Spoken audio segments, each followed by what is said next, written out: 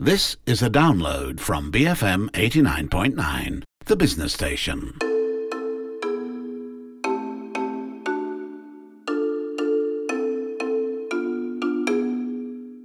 I'm Umar Pagan, PK Pagan, and this week on Bookmark, I'm speaking to the international best-selling author, Sophie Kinsella. You will know her, of course, from her Shopaholic series of novels. She's got a brand new book out. It's called My Not-So-Perfect Life, and here's a little bit of a tease of what it sounds like. First, it could be worse. As commutes go, it could be a lot worse, and I must keep remembering this. Second, it's worth it.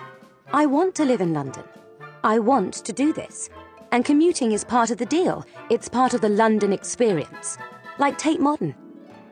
Actually, it's not much like Tate Modern. Bad example.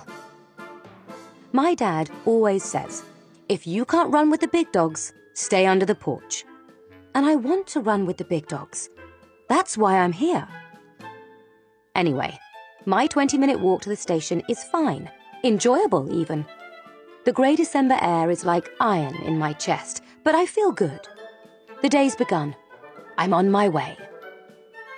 My coat's pretty warm, even though it cost £9.99 and came from the flea market. It had a label in it, Kristin Bior, but I cut it out as soon as I got home. You can't work where I work and have Kristin Bior in your coat. You could have a genuine vintage Christian Dior label, or something Japanese. Or maybe no label, because you make your clothes yourself out of retro fabrics that you source at Alfie's Antiques. But not Kristin Bior.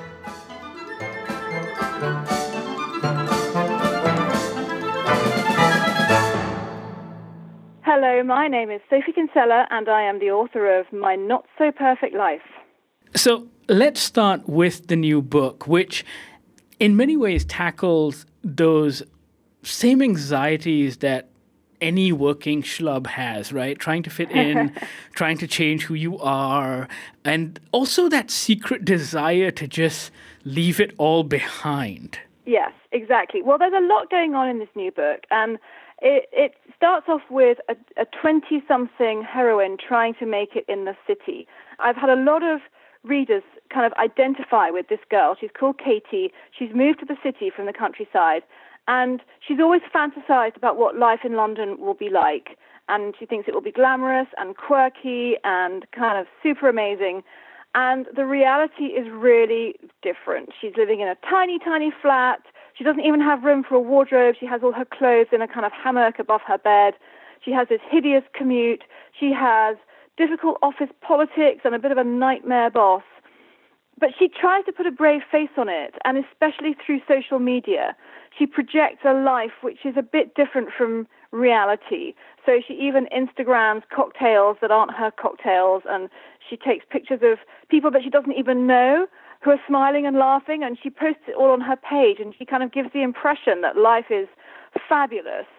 Which, again, is something which people have related to, because everybody tries to put a gloss on their life. And she also slightly fixates on her older boss, who is a female. Who seems to have this perfect life. Who has a perfect life, or she believes she does. I mean, it's a book about first of all, projecting your own perfection, and second, it's about looking at people and judging them based on just what they appear to be. And I think we're all guilty of that. So she looks at this boss. This boss is in her 40s. She's at the top of her game. She has cool clothes. She's assured and she's well connected. And Katie, our heroine, just thinks, well, she's got it all. She has it all.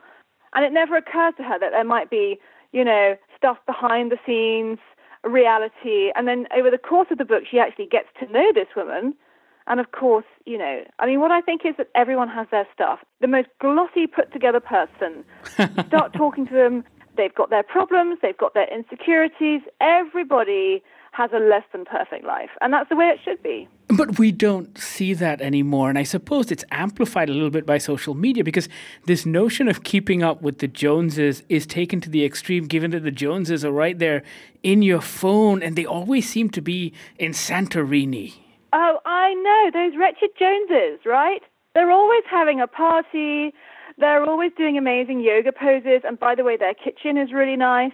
And if the Joneses' kitchen isn't looking so good today, then you just click on somebody else, the Smiths, and their kitchen is great. So we can torture ourselves with the internet. I mean, in the old days, you're right, you kept up with your neighbors. But you didn't even get a peek into their homes as much, right? No, absolutely. And it wasn't quite so relentless. And also, if you're literally seeing your neighbors over the garden fence, you can see when they argue. You can see when they have a cold, they don't look so good. Through social media, you never see that bad stuff. You never see the time when they're looking bored, or they didn't do so well at work today. You just see the positive. And I think it's fine. I mean, we all love social media. I love it. I love connecting with people. But I think if you are already prone to kind of an insecurity, then it can bring out the worst. I think people find it very difficult to make that disconnect, even though they know what they see is in a sense unreal, and yet they still want to make it something aspirational. And I don't know why. I completely agree. Yeah, I don't know why that happens. I think that we are irrational people. And I mean, obviously, you can, when I was writing My Not So Perfect Life, I thought about social media a lot. And I was trying to look at myself and think, how do I respond to this? And I decided that we are completely irrational beings. We know we are. So, like me, if I look at an advert for a face cream, I look at some glossy celebrity on a massive, great billboard, there's a part of my brain which knows that she has been photoshopped. She does not look like that in real life. Her skin is not that perfect. Yet the other part of my brain just believes what I see and instantly has this visceral response and thinks, quick, go and buy the face cream. And so you can sort of simultaneously know that it's all a fiction and yet kind of believe in it too.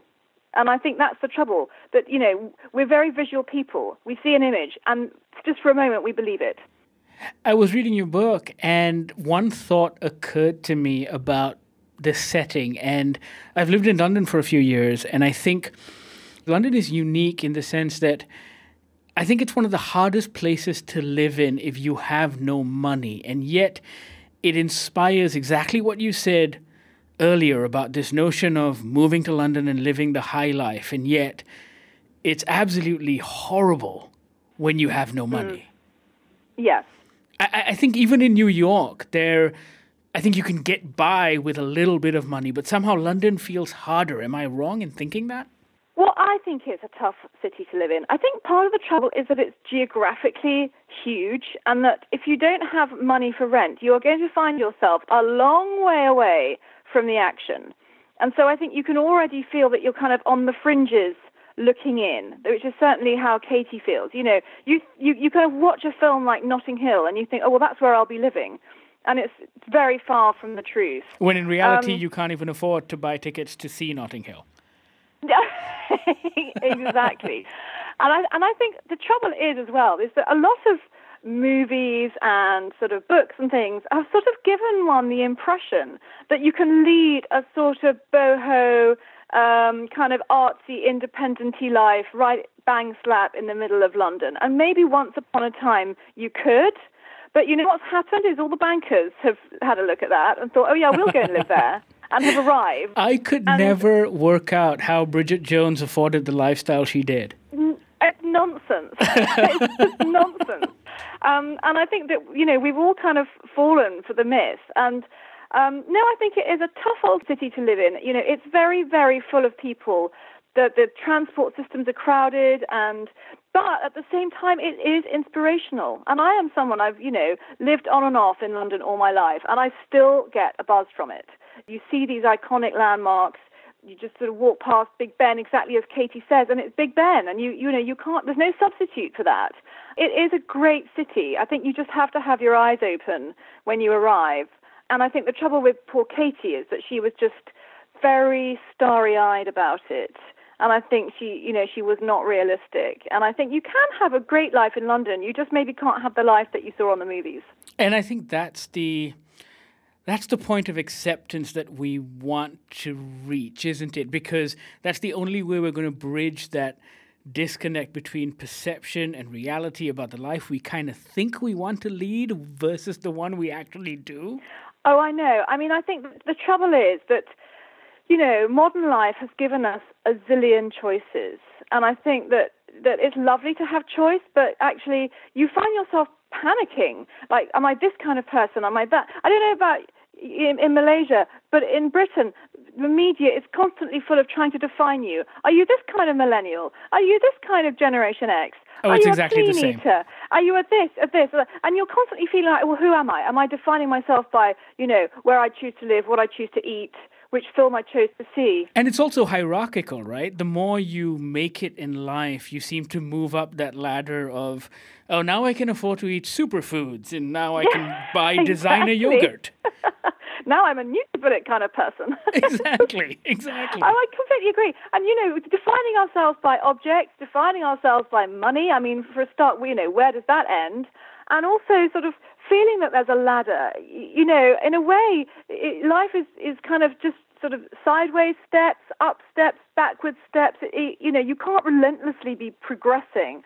And I think we put pressure on ourselves in a way that I don't think previous generations did quite so much. Which is why we should all move to New Zealand. We should. This is a good idea. Should we do it? I think if enough of us do it all together, then we'll have a great time. Oh, but then New Zealand wouldn't be New Zealand. Yeah, exactly. We'd spoil it. They're listening, going, no, don't do that.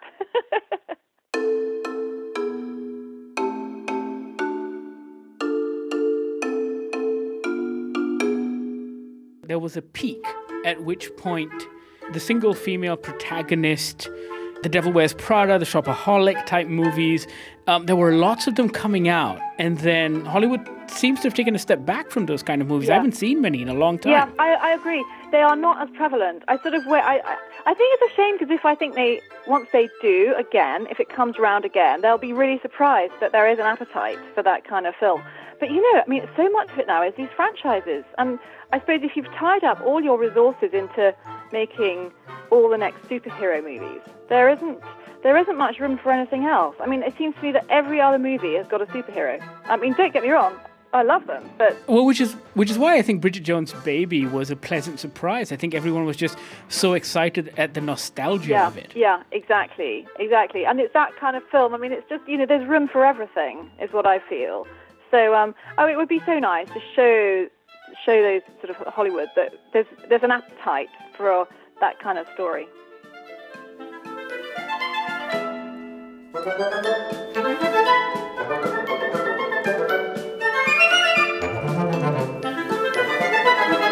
So, Sophie, I found that you've always had a very sharp eye for the zeitgeist. I remember reading I've Got Your Number, and, that came out in 2012, and it was this incredibly astute observation about our obsession with technology, in particular the mobile phone being the center of our life. Yeah. And I've had those exact same thoughts about, I know how everything in my life is on that phone, and I've often had this voyeuristic thought about, I wonder what someone else's life is like. If I had their phone, I would know so much.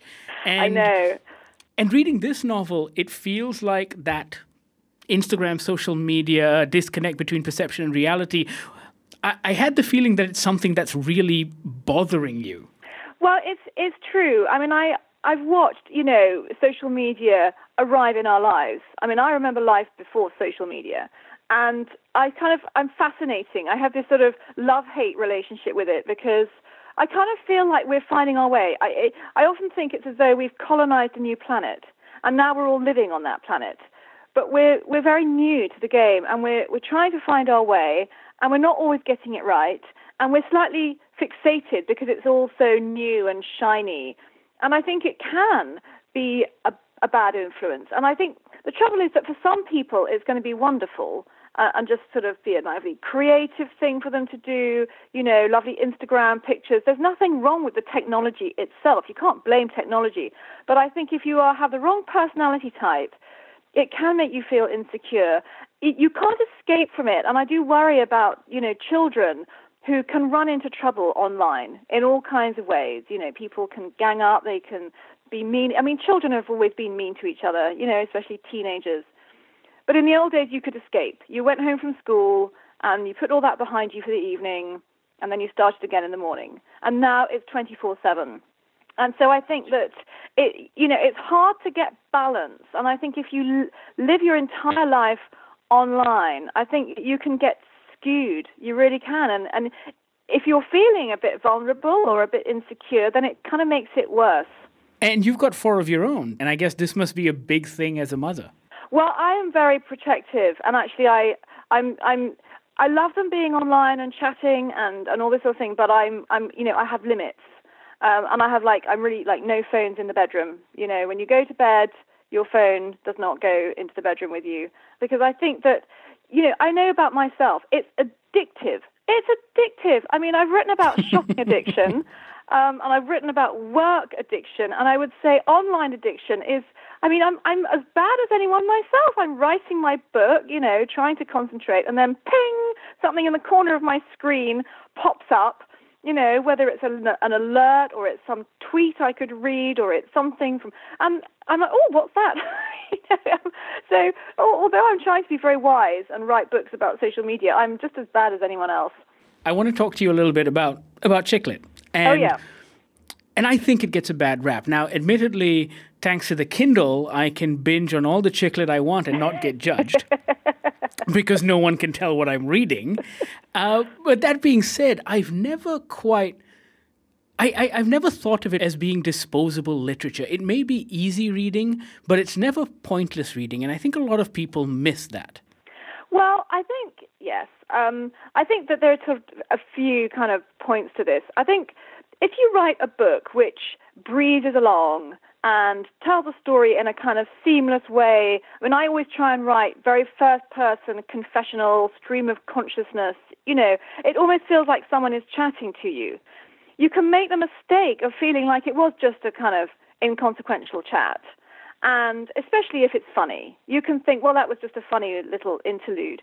But actually, I think the best comedy works when there is a truth at the bottom of it. There is a message. There is something to think about. And, I certainly try to write books which are entertaining and funny, but they have something important, at their core. And I would say that, far from being disposable, I've just done a tour of the States, and I had readers coming to, have their book signed. They would have a book that they've had for 15 years of mine, and they certainly have not thrown it away, and it has been a sort of a friend to them. And so I think that, I try not to listen when anyone's disparaging or they use the term chick-lit, or I don't really think of what I do as chick-lit in particular. I'm just trying to write books that will entertain and have something to think about and make you laugh. And, that's as far as it goes. And certainly I'm not even writing for women or not for women. I'm writing just for people, for humans. Okay, Sophie, that being said, can we please talk about cover design? Because if anyone can change this, I think the best-selling chick-lit author of all time can. And do you have no say in this? I can't differentiate between the thousands of chick-lit books on shelves these days. The color palette, the graphics, the typography. The content may be different, but heck, I judge a book by its cover as much as the next person. Well, I know. I think that I do have to sort of slightly leave it up to the experts who tell me, well, this kind of book will really, sell with this look. I've actually had all my covers refreshed recently, and I think they are looking, nice. They look different. They look very kind of clean, and so I'm really pleased with how my covers are looking. And I think that actually it's not just a sort of, as you say, chick-lit thing. I think that publishers do tend to repeat a winning formula. All the psychological thrillers that we have all look the same.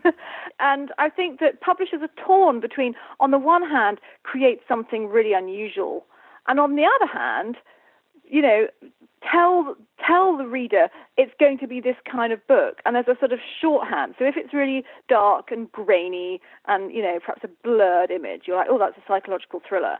And then with chick-lit, it tends to be more upbeat and bright. So I think that it's that, you do try to break the mold, but the trouble is that then the mold follows you. It does. I did love the cover for Audrey, though. I thought that was a very cool cover. That's a very cool cover, and yes, that is not at all, standard issue. I was absolutely delighted with that cover. I thought it was very cool, very sort of understated, and really suited the book as well. I would love to hear some stories about male readers who've approached you? Do you know what? I think they're less rare than you might imagine. I've met some guys at readings, and what's interesting is that they all begin like, well, we were on holiday and I'd run out of things to read and I picked up your book and guess what? I really enjoyed it. And, I do get slightly offended by this note of surprise in their voice. Like, wow, it was really good. But yes, what were you expecting it to be? Or I really laughed. And I think that I've got more male readers than you might suppose, but I think they don't necessarily come to readings, and they possibly read on a Kindle or behind a newspaper. But, I remember one guy, he was a fellow father at the school that my kids are at, and he had read Can You Keep a Secret? Well, honestly, he could not stop talking about this book. I think it had really taken him by surprise that he laughed so much. And it just made me so happy because I thought, well, okay, these books do reach out. So I'm absolutely all for it. You know what the solution is, right? The solution are adult covers or male covers. It's like what J.K. Rowling did with Harry Potter. Yes, you're right. I should have a really plain, sober cover with perhaps a gun on the front. Absolutely. I must say, though, reading your books, and I guess when you're writing them as well, it must give you I think it also gives some tremendous insight into the people who buy and read your books. And how much do you know about your readers? And I ask because the success of your novels seem rooted in the reader being able to see themselves in your characters. And I think that's a somewhat unique quality that exists for both chick lit and YA fiction as well. It's not like in a thriller you would want to identify with the protagonist of Gone Girl. But, with something like the Shopaholic series and with the Hunger Games and a lot of YA novels, you want your reader to be able to identify with that protagonist. Yeah, I agree. That's certainly the feedback that I get, and I always have done. Right from the sort of the first Shopaholic book, people were saying, well, they were either saying, I'm Becky Bloomwood, or they were saying, well, I'm not Becky, but my mother is, or my best friend is. So they could sort of understand this character. And I think it's because I write in a really confessional way. And I always seem to put a bit of myself into all my heroines. And I kind of expose their foibles, I think. Every single one of my heroines is very flawed in some way or other. But I am very loving towards my heroines. So, they're flawed, they make mistakes, they do silly things. But I'm not harsh on them because I feel that all humanity is flawed, and that's just the way we are. And I think that they make mistakes, and people relate to those mistakes, and they go, "Oh, I've made that mistake." But then I show how actually they can get beyond those mistakes, or they can learn, or it can come right in the end. And so I think you start off with relating with the heroine. Then I always put my heroine in far worse situations than happen in real life. So you're thinking, oh, well, my life might seem bad, but it's not as bad as her life. And then it comes good. And so I think people love that journey. And they love it as well when I have my heroine express some thought about life that they've had themselves. And I don't know how it is, but I manage to sort of express thoughts that lots of people have. There I was thinking I was so unique, but it turns out actually we're all more the same than we realize. Because there's lines that I've written in books, and I thought, well, I have no idea if anyone else will get this. This is probably just me. And then people go, oh yeah, I think that all the time too. And so it's quite nice that but by kind of exposing some really quite embarrassing thoughts or flaws that I have, I kind of relate to my readers. Now, the market for chick lit is incredibly saturated. There's so much out there on shelves.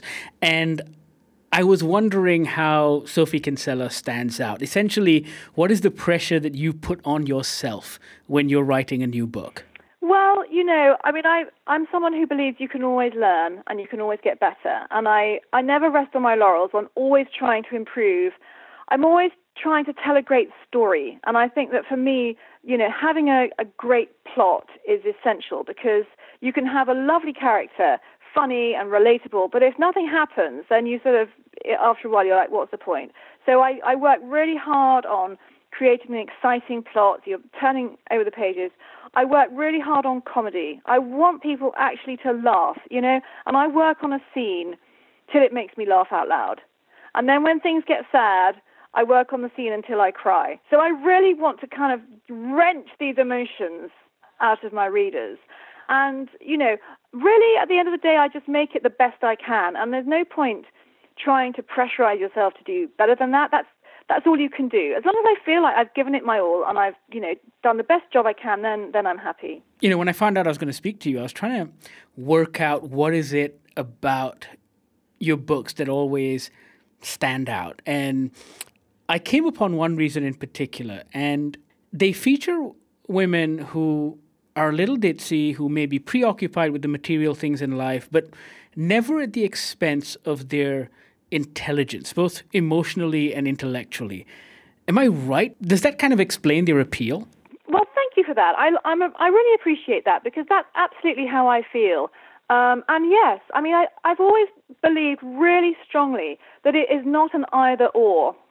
And I think I had to sort of really make that point strongly when people would talk about, for example, the shopaholic books, as though it was just about shopping, nothing else. And I would have to say, no, if you actually read them, you will see that... Well, they hadn't read the books, yeah. This is always from people who haven't read them, by the way. They just see the word shopaholic and they think, sort of mindless bimbo. And actually, as my readers know, Becky is so far from being mindless, as well as shopping, which, we can all relate to. She does things like expose fraud, she saves companies, she makes families reconcile. She's always the girl with the ingenious solution. And so she absolutely has a mind. And the same with my, workaholic lawyer Samantha in The Undomestic Goddess. Ditzy, can't cook meringue to save her life, desk is a complete mess, and has a huge IQ. And so, what I suppose I'm trying to reflect is women of today who can absolutely hold down a job and can absolutely be running a company, and yet might be actually quite fixated on, a particular lipstick, and why not do both? I really think it's not an either or. No, you're absolutely right. And I think the people who do read the books see that. And you know how many copies you've sold. There's good reason for that. It's a lot. I know. It makes me feel a bit dizzy, actually, so I don't try and think about that too much. One last question. What does Sophie Kinsella read? Oh, I read everything. I kind of try to read all the latest sort of books by, in fact, a lot of authors who have become my friends, so Jojo Moyes and Jenny Colgan and Jane Green. And then I read the odd psychological thriller, although I can't read anything too scary. I get very scared. And then I read older books. If I'm really need comfort reading, I'll read Agatha Christie. I can't get enough Agatha Christie. And the good thing is I always forget who did the murder. So I can reread the book. And I'm like, I know it's one of you. It's either you with the moustache, or it's you with the coat, or it's the butler. It's one of them. It's always the guy with the moustache. You think? Okay. Or the girl with the moustache. Sophie, thank you so much for your time today. Well, it's been a joy. Thank you. Sophie Kinsella is a bona fide literary star. Her books have sold over 6.5 million copies in the UK alone. Go check out her latest book. It's called My Not So Perfect Life, and it's available at all good bookstores. This is Bookmark on BFM 89.9. Thank you for listening to this podcast. To find more great interviews, go to bfm.my or find us on iTunes. BFM 89.9, the business station.